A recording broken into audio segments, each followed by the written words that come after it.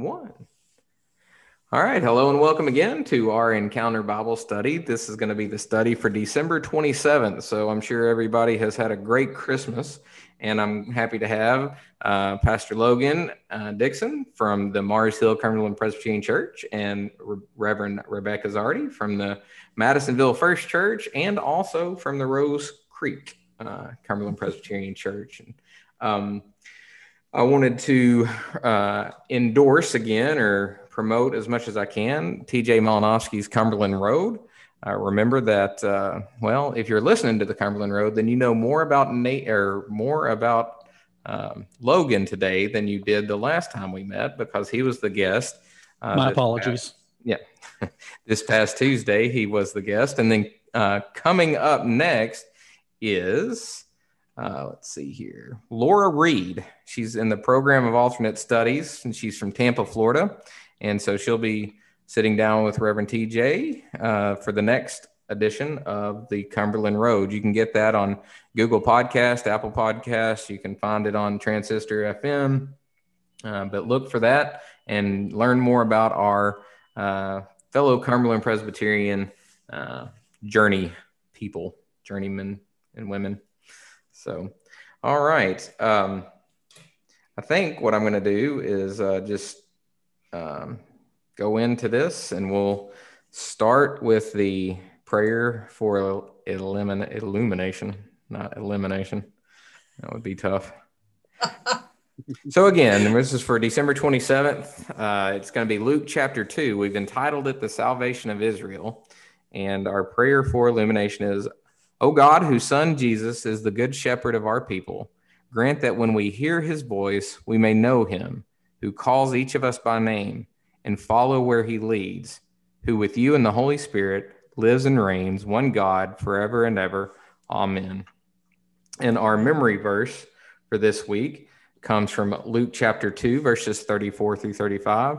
Then Simeon blessed them and said to his mother Mary, this child is destined for the falling and the rising of many in Israel, and to be a sign that will be opposed, so that the inner thoughts of many will be revealed, and a sword will pierce your own soul too. All right. Before we jump into it, I'm going to let Logan, as the writer of this lesson, what's your hopes after somebody sits down and reads this? What's your hope? Well, a few things. I really want people to look at the text and consider why it is Mary and Joseph took Jesus, the very Son of God, why they took him into the temple to be circumcised, and why they took him there to kind of bring him before the temple and have him affirmed as a Jew. I want them to consider what Simeon means by this prophecy. I want them to think about Anna, the prophetess, and what she means with her words. And I really want people to think about the implications of these things in the context of Jesus's life and ministry. What does it mean that Jesus will be a sign that will be opposed? What does it mean that a sword is going to pierce Mary's heart? All of these things are looking forward to the events that follow in the Gospel of Luke. And so I want people to kind of see this as a big foreshadowing of the things to come. Yeah, and that's good. As we're following the narrative lectionary, you can see all these little signposts to what's coming and how to think about things and so on. So good stuff there. All right. I think then, Reverend Becky, I think you were one thing that caught you in this introduction was the discussion question. So yeah, I'll let you talk about it. Started off really strong with this great thought about wrestling with God. And that's kind of a theme that you seem to really use throughout this whole lesson, which I think is great. So you ask us, when have you wrestled with God and what was it about? And I think that's a great question because we often wrestle with God. Even as pastors, we wrestle with God over certain aspects of the text and the way we're learning, or maybe God's calling us to do something and we don't often talk about that. And it's really important for us to talk about it because a lot of our people in our congregations, people that are listening to this today, there's probably something that they're wrestling with. And if we don't talk about it, then we can't move past it or learn from it and and really enrich each other with that wrestling. I know for me personally, my call and women being in ministry was a huge wrestle for me to get over and move beyond, to be able to accept my call into the ministry. So that was a great question that you started with, and a theme that you kept with through the whole lesson. And right. And for those of you who are listening, you can hear more about her wrestling with that call on my podcast, the Monday Morning Megaphone, where I had Reverend Becky Zardi as a guest. Shameless plug, but it's good. Shameless plug. Logan, one thing I really liked, like in the introduction, I'd never read this in Detours, but in Becky, the way you're describing it, I think some of wrestling with God is learning to trust God. So like this image of a squirrel, yes. You can't just rescue a squirrel. You can't rescue an animal that doesn't know that you have good intentions with it. They don't know that unless there's some.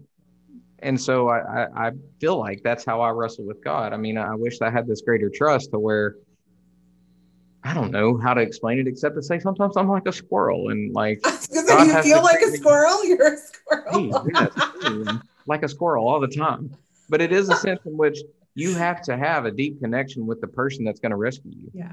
Right. Or you don't know if that person's going to do you more harm, but there gets a point in a relationship to where something greater than you and something that you can trust, some way in which you can see your way out of something, I guess. Well, I think every single person wrestles with God on some level. And that wrestling with God is going to end in one of two ways. It's going to end with you acknowledging that God knows what he's doing, and so you're going to trust him on this journey. Or it's going to end with you still fighting against God and eventually coming under judgment because of that. Now, which is not to say that Christians don't experience it's wrestling, because as you said, Becky, we wrestle in our calls. We all wrestle with God on different levels and in different ways. Mm-hmm. And so my wrestling is not going to look like the same kind of wrestling that someone who is not a believer wrestles. That's important. Yes. True. And even in our own individual journeys, my wrestling is not going to look like your wrestling. Yeah. Mm-hmm. Yes. So there's lots of different ways you could take that, and there's lots of different ways you could talk about that. I think I will highlight that and say that's ultimately what you just highlighted is what Simeon was trying to say. When we talk about the rise and fall, the whole life of Jesus, there is a wrestling. Some responded in certain ways, some didn't. And that's that wrestling with salvation or condemnation or whatnot, judgment. And it is a different wrestling when believers wrestle. Like it's not as though we're wrestling about the same thing. Once you're in a relationship with God, you do wrestle a little bit, but it's not that condemnation or fear of judgment. So, well, that's good. Did you want to throw in anything else so far as the introduction to the lesson? It is a good discussion question. So I hope we receive a lot of good feedback on that lesson for that discussion question. If not, I will go in and ask about the exploring the scriptures section. And before we get to that, I just dropped my book. Well, before we get to that, under the introduction, I do want to mention Anna's father. Yes, sorry about that. Yeah, that's something we talked about. Yeah, the passage mentions Anna's father, Phanuel. And it's very interesting because as you're reading the text talks about two people who Jesus' parents encounter in the temple. It talks about Simeon, and it talks about Anna, who is a prophetess. And it mentions Anna is the daughter of Phanuel, the tribe of Asher, which is really interesting because the passage does not talk about Simeon's father. And of course, Luke is writing his gospel on valuable parchment with valuable ink. And he just seemingly out of nowhere mentions who Anna's father is. Like, we're supposed to know who he is, or at the very least, we're supposed to acknowledge his existence and think about him. Now, as we read the Bible, we often look over things like that. We often pass over little details. But I think here it's helpful to think about why Luke would mention Anna's father. And as we study, if we study a little bit, we'll find that the name Phanuel is connected to the word Peniel, which you will find back in Genesis 32, where Jacob is wrestling with the angel, and after he gets done, it's the break of day, and he finally realizes, oh, I've been wrestling with God this whole time, and because I've wrestled with God, I'm going to call this place Peniel. And so I'm going to read this last section in the introduction. Anna probably called her father the Hebrew equivalent of daddy, but every time she heard someone else say her father's name, she would have remembered the story. Jacob wrestled with God and begged God to bless him. God changed Jacob's name and pulled his hip out of socket as a battle scar to remind him of that night, as if his new name wasn't enough. My point is that Anna is probably in the temple night and day having a wrestling match of her own, begging God for the blessing of the Messiah, begging God for the blessing of deliverance from the Roman Empire, begging God for absolution to the struggle of being faithful in the midst of a nation which was losing its Hebrew identity because a pagan nation sat in authority over it. Yeah, that's good stuff. Sorry, I tried to move on too quick because that's. Oh no, it's okay. It's just that I remember us talking about that before we started recording. Yeah. No, that's good stuff, and I'm glad you brought it up because I think this whole lesson is about that struggle. It's about that wrestle. So, And on the offshoot, my favorite hymn is "Nearer My God to Thee," which is good. It's good stuff. Anyway, so the exploring the scripture part, you dive in, Logan, into Exodus 12, and so I'm going to let you make that connection for us, and then I know me and Becky both have some stuff to talk about there too. Well, as you're going through the lesson and looking at the text and looking at Jesus's parents bringing him into the temple to be consecrated, Exodus 12, if you know the story of Exodus 12, might seem odd if you're not thinking about it. But honestly, this is one of the first places in Scripture. It's probably not the first, but it's one of the first places in Scripture where we see male children being consecrated in some way, shape, or form. The practice of consecrating the firstborn male goes back, the family goes back to the book of Exodus, and we start in Exodus 12 to get the full picture of why this consecration is so important. And basically what it is Moses is trying to get his people out of Israel, and God finally provides a way to do that. And God sends these plagues, and he says, all right, Moses, I'm going to slay the firstborn of every family in Egypt. And in order to avoid the firstborn of your child being slain, you have to kill a lamb, and you have to put its blood on the doorposts of your homes. And God told Moses that in order for the Israelites to avoid losing the lives of their firstborn, they have to slaughter this lamb. And then we read this passage in Exodus 12, 29 and 30. At midnight, the Lord struck down all the first offspring in the land of Egypt, from the oldest child of Pharaoh sitting on his throne to the oldest child of the prisoner in jail, and all the firstborn of the animals. And when Pharaoh, all his officials, and all the Egyptians got up that night, a terrible cry of agony rang out across Egypt because every house had someone in it who had died. It's reading that passage sends chills up my spine. Because it looks like destruction. Yeah. It looks like chaos. It is heart-wrenching. And we often face the temptation to read a story like that and say, God, why did you do this? Why are you causing and our automatic assumption is, oh, these people are innocent. Lord, why, and we do that with disasters all the time.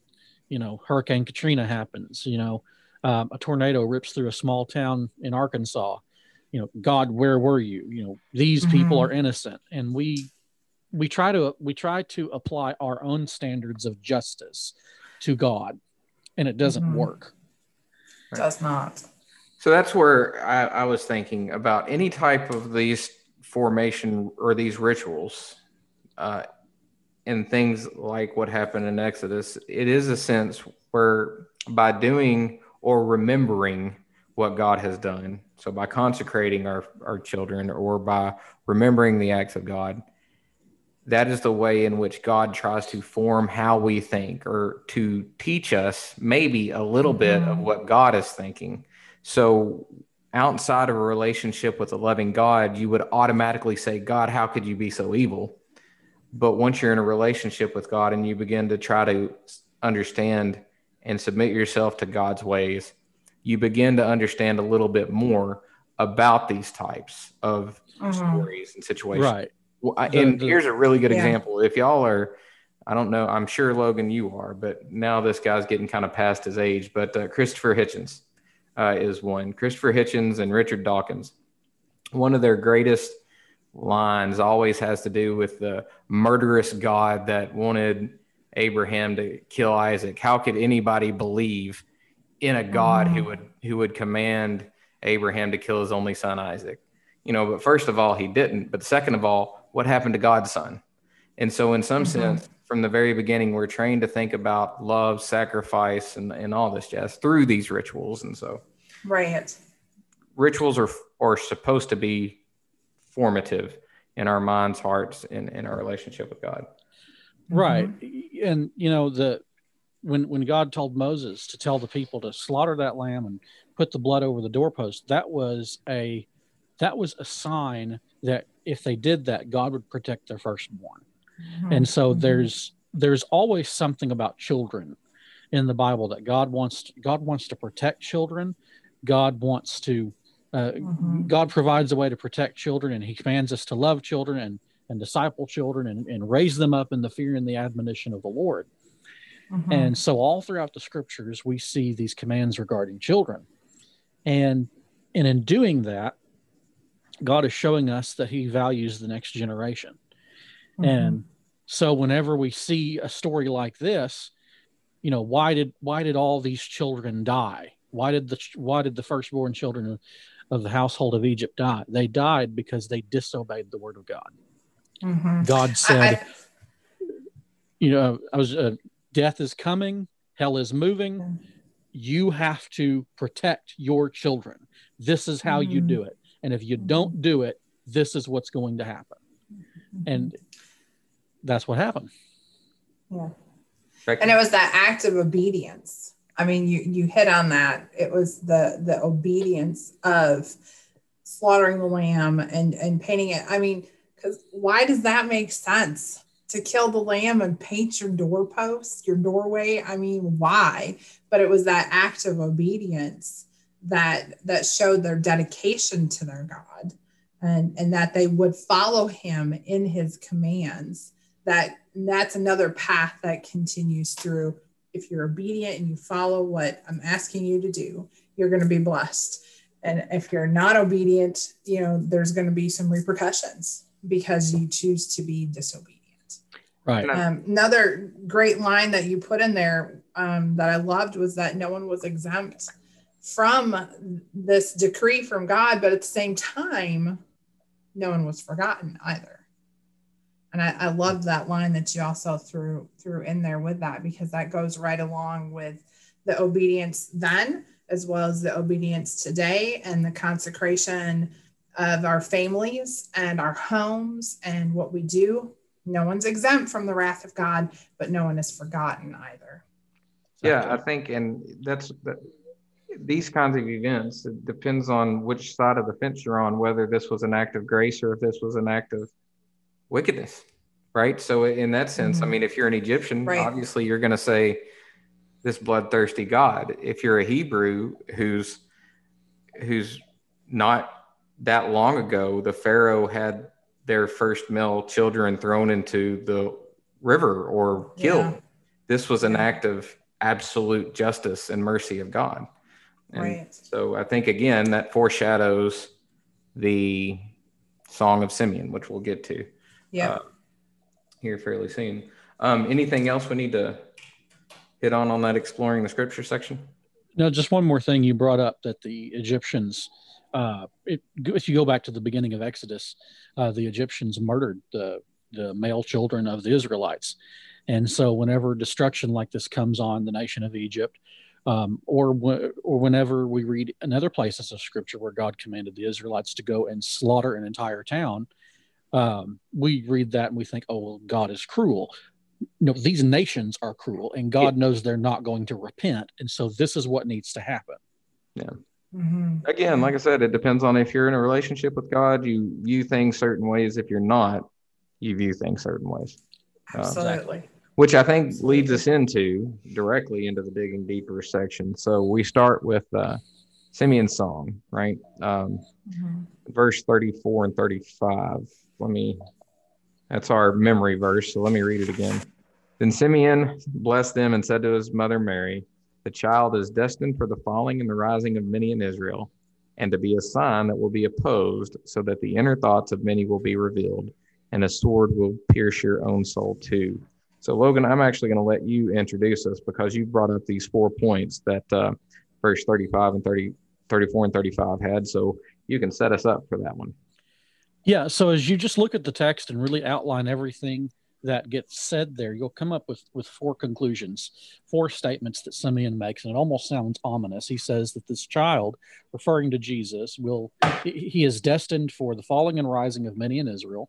The next thing is that he will be a sign that will be opposed. The third thing is that the inner thoughts and hearts of many will be revealed. And the fourth thing is that a sword will pierce Mary's heart. And if you are the mother of Jesus, if you're the father of Jesus, and this dude comes running up to you in the temple and he's excited, but then he says these 4 things, it's going to sound crazy. But then it doesn't sound crazy to us because we know the story, but you have to imagine how Joseph and Mary might have felt. Yeah. And so as you look throughout the story of Jesus's life and ministry, you see that these things happen. This child is destined for the falling and the rising of many.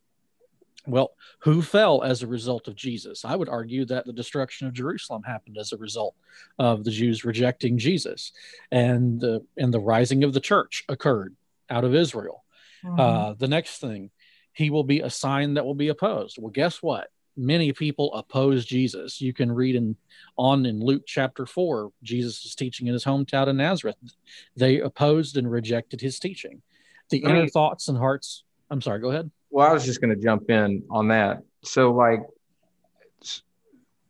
goes along with what we were saying in the sense of when people reject Christ, it is not as though, at least from God's perspective or a biblical perspective, that they're rejecting the teaching of Christ. Biblically speaking, and what Simeon, I think, was trying to say is when you reject Christ, you're rejecting God. You're rejecting the created order. You're rejecting the redemption which God has laid out. And so in that sense, Christ is more than a human being. He is the sign of God opening up his arms and asking people to follow. I mean, so that's the way in Christ is a sign that God is towards you. But if you reject it, that kind of thing, like you're opposing not just a person, you're opposing the created order of God. So sure. Yeah. Right. You mentioned last week, John 14, if you've seen me, you've seen the Father. And so by rejecting Jesus, by rejecting what he says, they are rejecting the Father. They are rejecting the very God who created them and opened his arms towards them.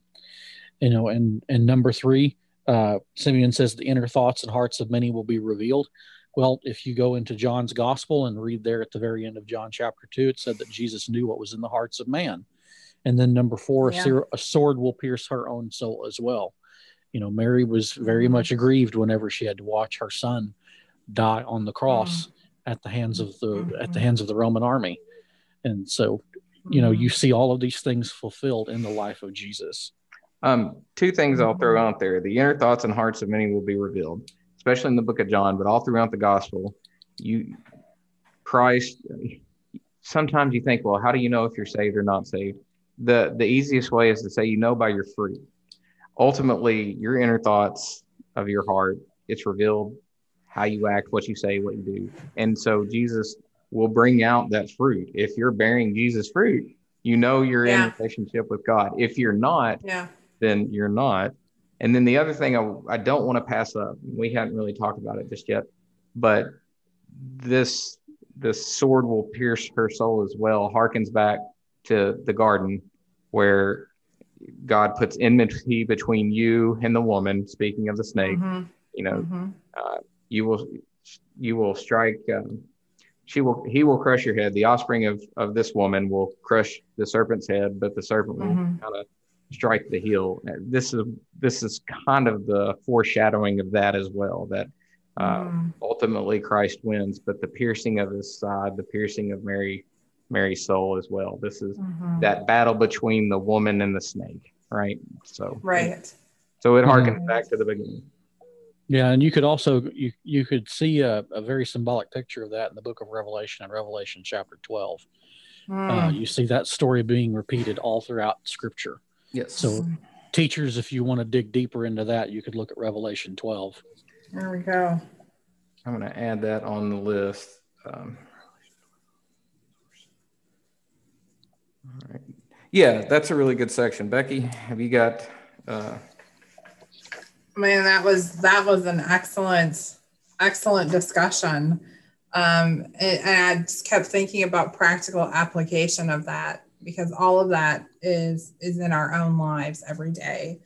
Because as we walk with God and as we grow closer to Him, our inner thoughts are revealed through Christ. And it does pierce our own soul when we recognize that we are in opposition to who He is and how He's working in our life. That does pierce us individually as a person. So it's a foreshadowing of what's going to happen in the gospel, but then really a foreshadowing of what happens in each individual person as we continue to walk with God. And you say in this, that those who rise are those who are humble enough to admit that they need Jesus because they can't save themselves. And I think that is so key, because especially in the Western culture, we are very much about me, myself, and I, and that we can do everything on our own, and we can't. That's one thing that we need to recognize through this, is that without Christ, we are lost, period. End of story. Amen. Right. As I was reading back through the lesson before we started recording, I came across that very line you just mentioned. And it reminded me of a sermon that I preached. If I can find it, I'll link it to Chris and he can put it in the resources. But I preached a sermon one time called No Kingdom for Cowards. And I used the text in Revelation where all these kinds of people are going into the lake of fire, the idolaters, the adulterers.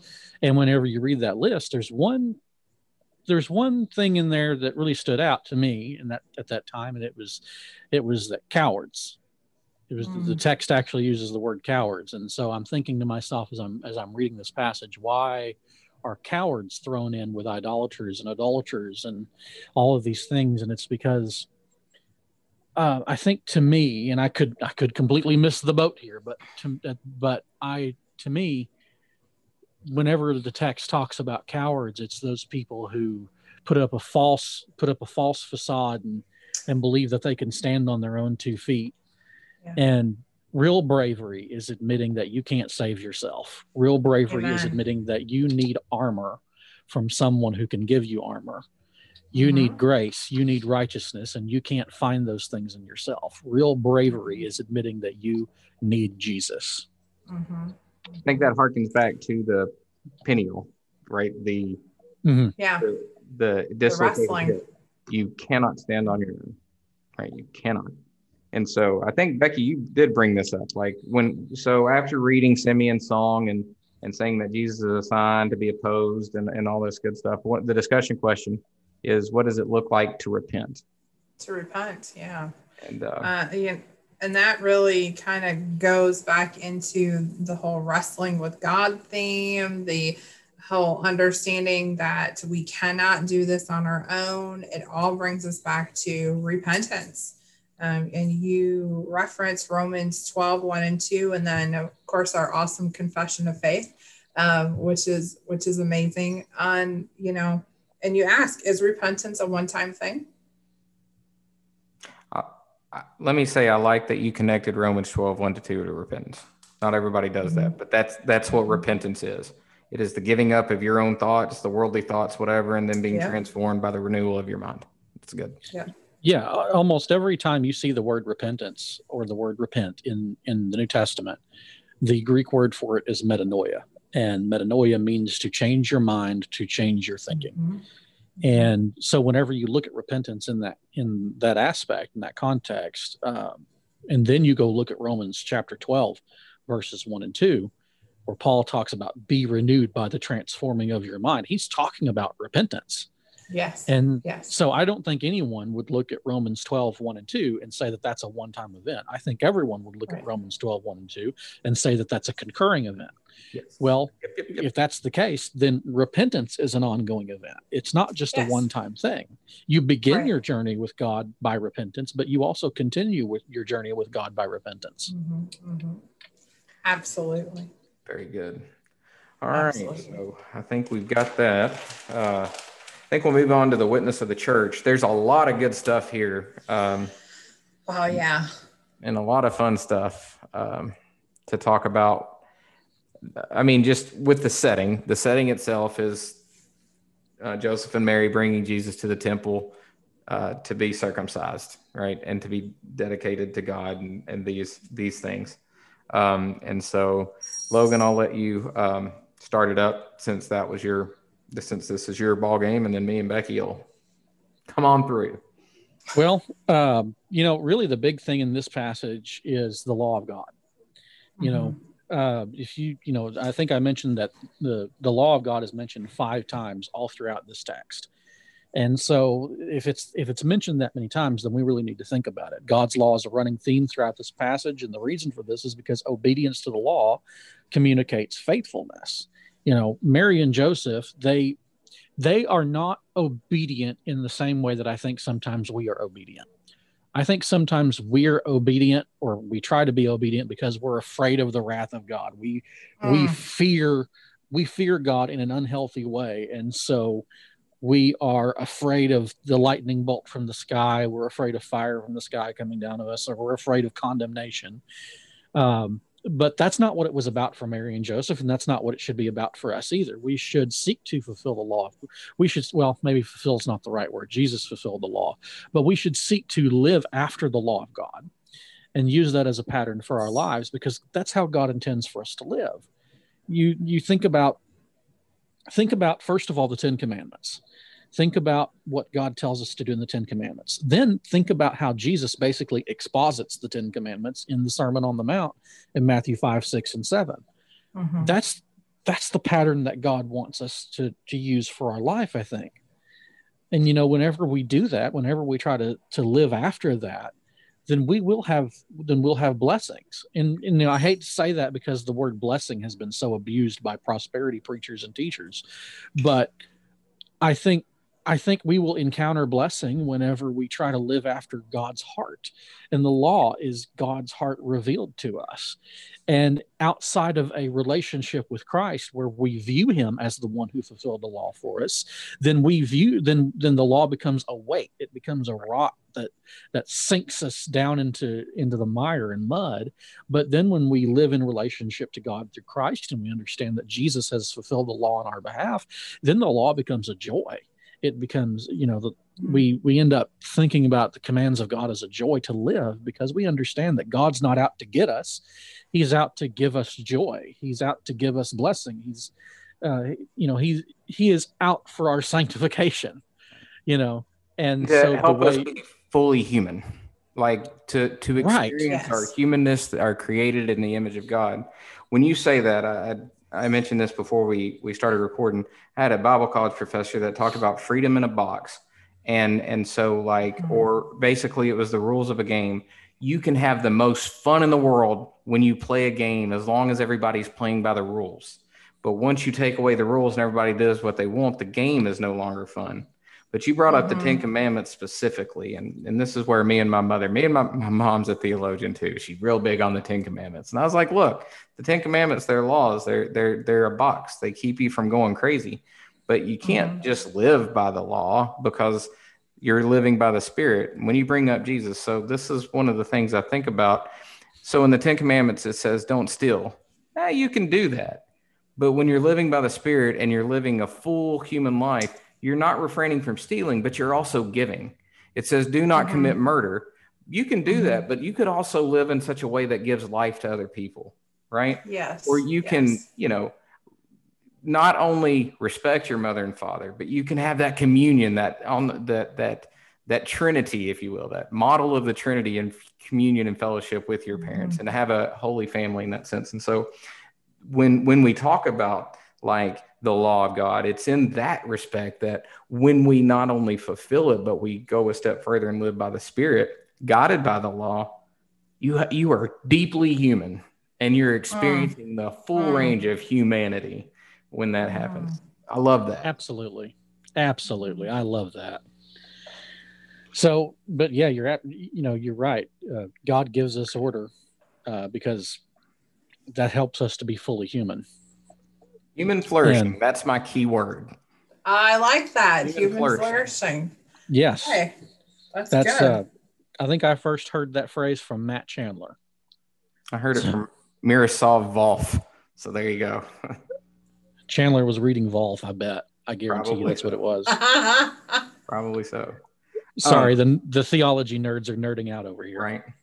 But that's cool, the law. And then the other thing that we hit on, which is important for a Reformed church, of which we are part of the Reformed body of Christians in this world, is our understanding of how baptism and circumcision are connected. Our confession of faith does it. It connects it.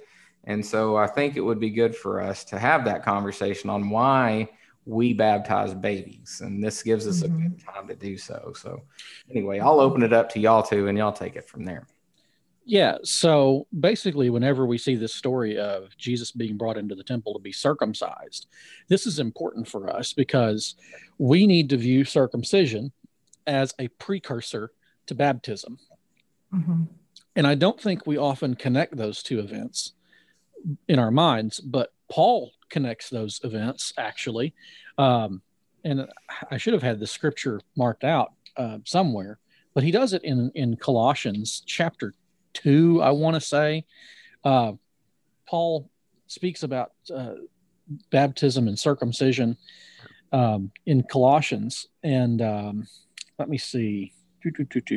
While you're looking for that, I'll just take a second to say, so different denominations and different Christian theologies understand baptism and the imagery of baptism different ways. So like Baptists, for instance, understand baptism as the death, the burial, and the resurrection of Jesus Christ and participation in that. Whereas a Reformed church, those Presbyterians, Lutherans, so on, we would understand baptism as a sign of becoming part of the family of God, which would be the circumcision. Then you have some churches poor, and that image of baptism is the outpouring of the Holy Spirit on the life of a believer as well. And so depending on where you come from, it depends on how you get the image of baptism. But we Cumberland Presbyterians, according to our confession of faith and tradition, we understand baptism as a sign and seal, almost not exclusively maybe, but pretty close to what they practiced in the Old Testament with circumcision. Right. There's a video kind of that describes the two main views on baptism called Baptism in 6 Minutes. And I'll send that to Chris to put in the resources later, but it's a really good informative video that points out the main difference between Presbyterians and Baptists on baptism. And it's just a real short thing. But no, this is the passage I was looking for. This is Colossians chapter 2, verses 11 and 12. And I'm reading from the Christian Standard Bible. Paul says, you were also circumcised. So he's referring to this old Jewish practice of circumcision. And he's talking to Christian believers. He says, you were also circumcised in him with a circumcision not done with hands, by putting off the body of flesh in the circumcision of Christ, when you were buried with him in baptism, in which you were also raised with him through faith in the working of God who raised him from the dead. So when Paul's talking about this circumcision that's not made with hands, he's saying, well, that occurred when you were baptized.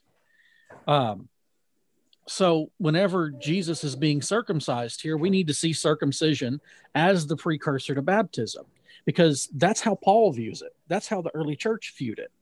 I think it's very interesting that in the book of Acts, and this is just going to be my honest opinion, I think the Jews would have a hard time accepting the Christian faith if baptism were withheld from infants, because the Jews were a part of a faith that included infants in the covenant. The Jews were a part of a tradition that included infants in the covenant, and the way they saw the sign of God and the sign of seal of God's covenant was through circumcision. So, when you get into the New Testament and Peter starts preaching, he says in Acts chapter 2, verse 39, he says, "This promise is for you and for your children." For those who are far off. And for those who are afar off, as many of yeah. our Lord our God shall call. And we read that passage because we've been infiltrated by Baptist thinking all of our lives. We read that passage and we think, well, that applies to my lost children. That applies to my children who haven't accepted the Lord yet. No, that's not how the passage would have been interpreted by the early church. That's not what Peter meant by that. He said this promise of baptism, this promise in Acts 2:38, repent and be baptized, every one of you, in the name of Jesus Christ for the remission of sins, and you shall be filled with the Holy Ghost. That promise is for your infant children. Yes. That's point blank what he says. And so you get into the New Testament. I'm preaching now. I'm sorry. Yeah, you are. I will say this. We do have a lot of Baptist folks that listen to this and actually to use the encounter. And so take this that we're on the same team. We are on, we're in the same family. We're on the same team. We just have differences, and that's okay. That's right. But you get into the New Testament and you realize, oh man, this promise is for my children. And we really bring that out in our confession of faith. Becky, is there anything you want to say before I get started again?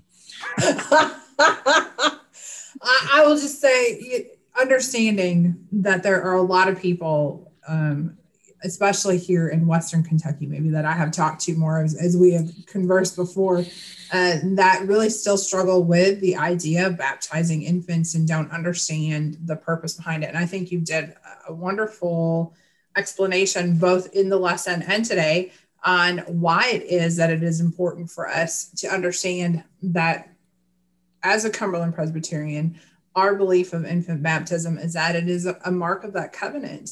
That those children that were circumcised, the Jewish children, Jesus himself, that was a mark that he belonged to that nation, to that people.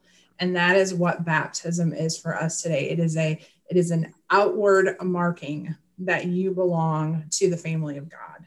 And that's why we baptize our children. And, I think our Baptist brothers and sisters kind of have a problem with that, because we have, and even I was raised with this idea, because I wasn't raised Cumberland Presbyterian. I was raised Pentecostal, and Pentecostals share a view of baptism with Baptists. We're raised with this idea that you have to claim the faith for yourself. And so baptism is that point at which you claim the faith for yourself, and you make this declaration that you're going to follow Jesus. But the problem with that is we have a faith that claims us. We we don't claim our faith for ourselves. Our faith claims us. I'm feeling my Calvinist, my inner Calvinist scream irresistible grace here. But, I believe that. I believe our faith claims us. And I believe that in baptism, God says, you are my beloved son. You are my beloved daughter in whom I am well pleased.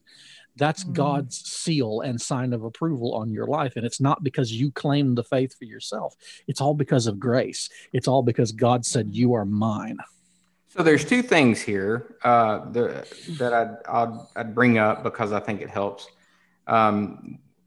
If you understand baptism as circumcision,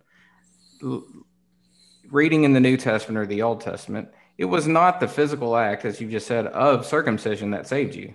It was when you acknowledged that God was your Savior, and you had a circumcision of the heart not done by human hands. It's the same way for us in the Cumberland Presbyterian Church or in a Reformed church. When you're born to a believing parent, a child receives all the benefits of being part of the covenant community, right? And that includes the sign and seal of being part of the community. But that physical act of baptism doesn't save them. But as they grow up, it is applied to their hearts in the same manner. They will make it their own faith in a sense. And then the second thing I just want to point out is that this is kind of fun. In most of the Cumberland Presbyterian areas, it's the Baptists that have influenced Cumberland Presbyterians. But baby dedications done in a Baptist church, there's really no reason for a baby dedication in Baptist theology. But it's the only point in which Reformed theology has influenced the Baptist. So y'all can put that and say we've done something. Right. And if you want to go even... If you want to go even deeper with this idea of being part of the covenant, of baptism being the sign and seal of the covenant for infants and their believing parents, then you can look at the warning passages in the book of Hebrews. Those warning passages are to people who are under the covenant, who have received the sign and seal of the covenant of baptism, but they haven't fully surrendered to Jesus. And basically the writer of Hebrews says that if you've received the sign and seal of the covenant and you don't repent and believe and you don't follow Jesus, then you're under greater judgment because you've accepted the sign and seal of the covenant in vain. Right. And I'll say this too. So far as us theology nerds, if you're out there listening, if you're not a theology nerd, just shut your ears for a second. But we do have a concept in the Reformed Church of the visible and invisible church. So also in a sense that you're a part of the visible church and you receive all the benefits, but the invisible church is those whose heart is right toward God. Or it's when Paul says, not everyone who is Israel is actually Israel, kind of thing. But anyway, all right. Well, we haven't got off on a rabbit trail. It was a good trail. It's the right trail. It was a good trail. So do we need anything else in there, or do we need to go through the application of the text? Hearing you quote Romans 9 made me happy. Yeah, right. That's that inner Calvin in you coming out.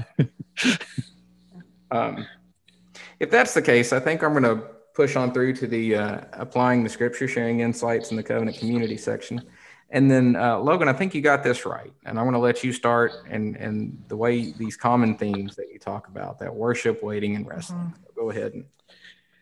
Yeah, as you look at the text here in Luke chapter 2, there's three common themes I think you'll find very strongly that's emphasized here. And that's the concept of worship, the concept of waiting, waiting on God, and the concept of wrestling. So, there's this idea that there's worship going on in the temple. The people are, Mary and Joseph are taking Jesus in there to worship, and because they want to dedicate their son. And so the worship of God is going on. Then there's waiting on God. You see that with Anna, and you see that with Simeon, and there's wrestling with God, and you see that specifically in the life of Anna.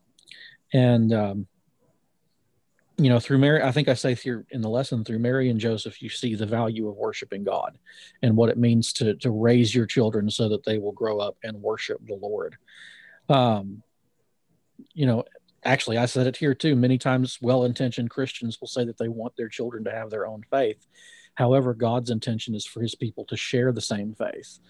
So we shouldn't seek to have our own faith. Instead, we should seek to have our own claim on the common faith that Christians have shared for the last 2 millennia. And then you look at the life of Simeon. Simeon is waiting on God. He had been promised that he would see the consolation of Israel. And then you see the prophetess Anna. She is wrestling with God. Perhaps she doesn't know why or how or why that she's wrestling with God, but she is. And we see her in the temple. She's praying all night and all day. And we know, based on the fact that the Bible also says that she's a widow, that she's encountered, and she's been a widow for a very long time, she's encountered an incredible amount of suffering in her life. And so I think we can look over the course of our own lives and see that we've also probably encountered an incredible amount of suffering. and we have to figure out how that fits into our wrestling with God. Mm-hmm. Becky, what you got there? I really was just thinking about that worshiping God, because another thing that you really touched on in this lesson is the community of faith. We talked about it with the baptism that, even as an infant baptism, it is that covenant marking that they're part of this family of faith.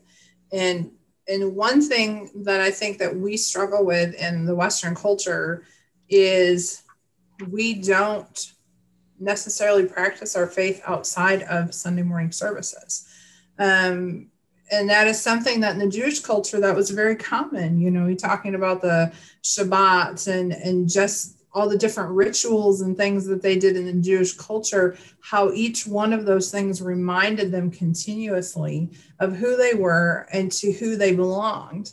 And here in our Western culture, it's, well, I belong to this church. Well, okay, that's where you go, and that's awesome. And I want you to really pour into that community. But then you need to understand that your community, your church family, is a whole lot bigger than just that one building. And we have lost a lot of the rituals. We talked about it, I think, before we started recording, that our entire calendar revolves around the life of Jesus.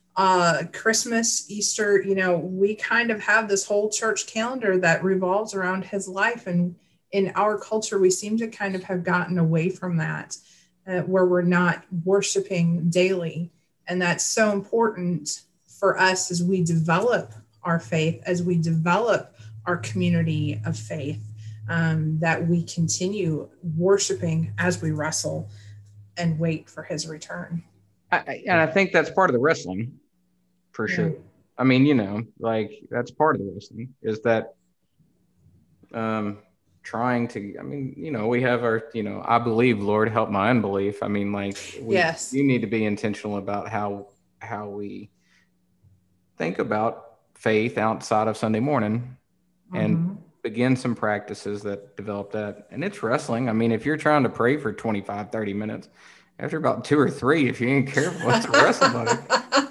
Yep. Yeah. It is. Exactly. And you got to learn how to do that. And there's different ways. And I think, Becky, also what you were saying is the ancient church, and the church from all times and all places until about the last, 60 years, you did have rituals that helped you to wrestle. Remember. Maybe is a good term with it. It helped you wrestle. And so, and I hope we can bring some of those back. I think we have to. We have no anchors in our society. It feels like there's nothing that anchors us. And right. And say what you want to about liturgies or things like that. Man, they're anchors.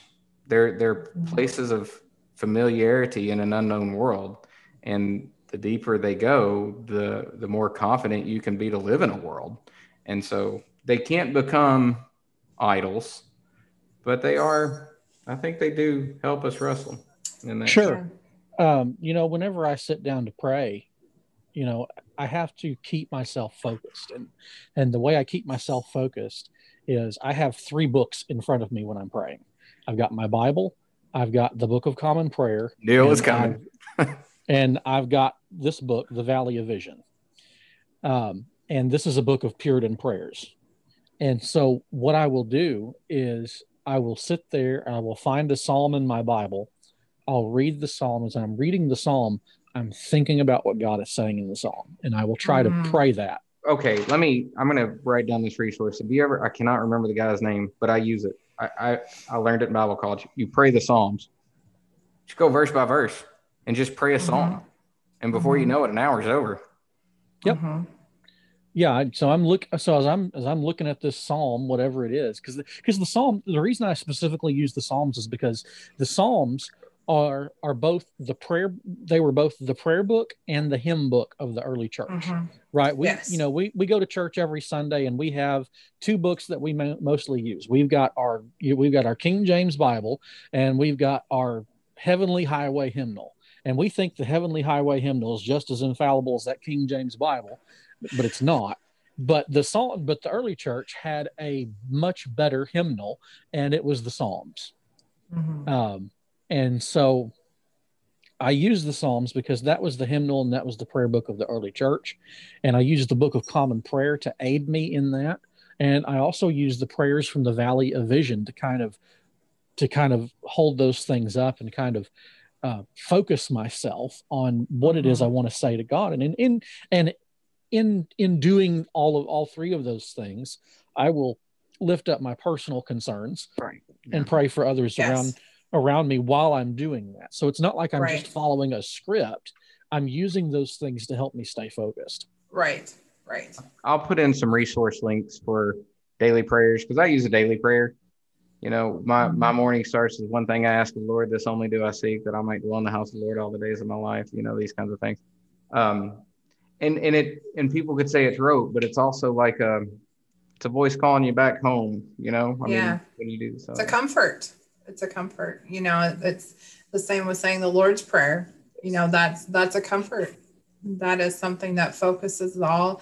And one of the imageries that I don't remember which professor said this.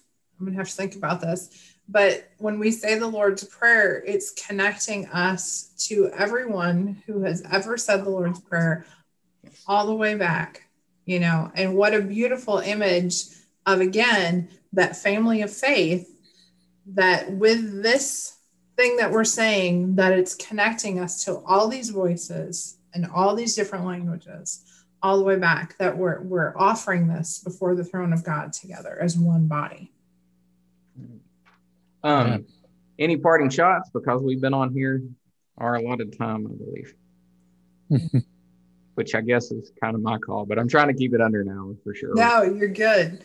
I really, again, Logan, I really love the theme of the worship, the wrestling, and the waiting that you have put through this whole lesson. And I hope people really kind of take heart in that, to understand that they're not alone in this. If you're listening today, you're not alone in wrestling with God. We all have something that we're wrestling with, and just know that we all wrestle together as a family.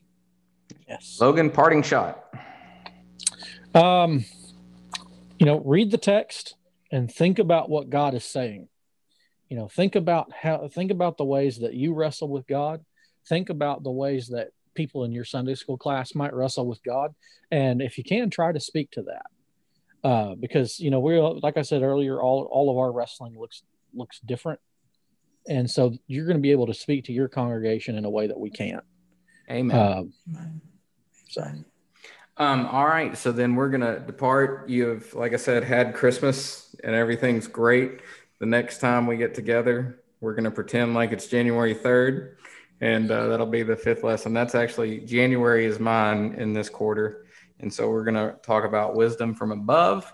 But until then, may the Lord bless you and keep you and make his face shine upon you. And thank you all for all that you do. And for anybody that's listening to this, encounter@cumberland.org if you want to send any questions, comments, or snide remarks, or the Facebook pages. There's a bunch of them out there. Call me, 615-424-8561, and just let me know. I look forward to hearing from everyone. So thank you guys very much. Amen. Amen.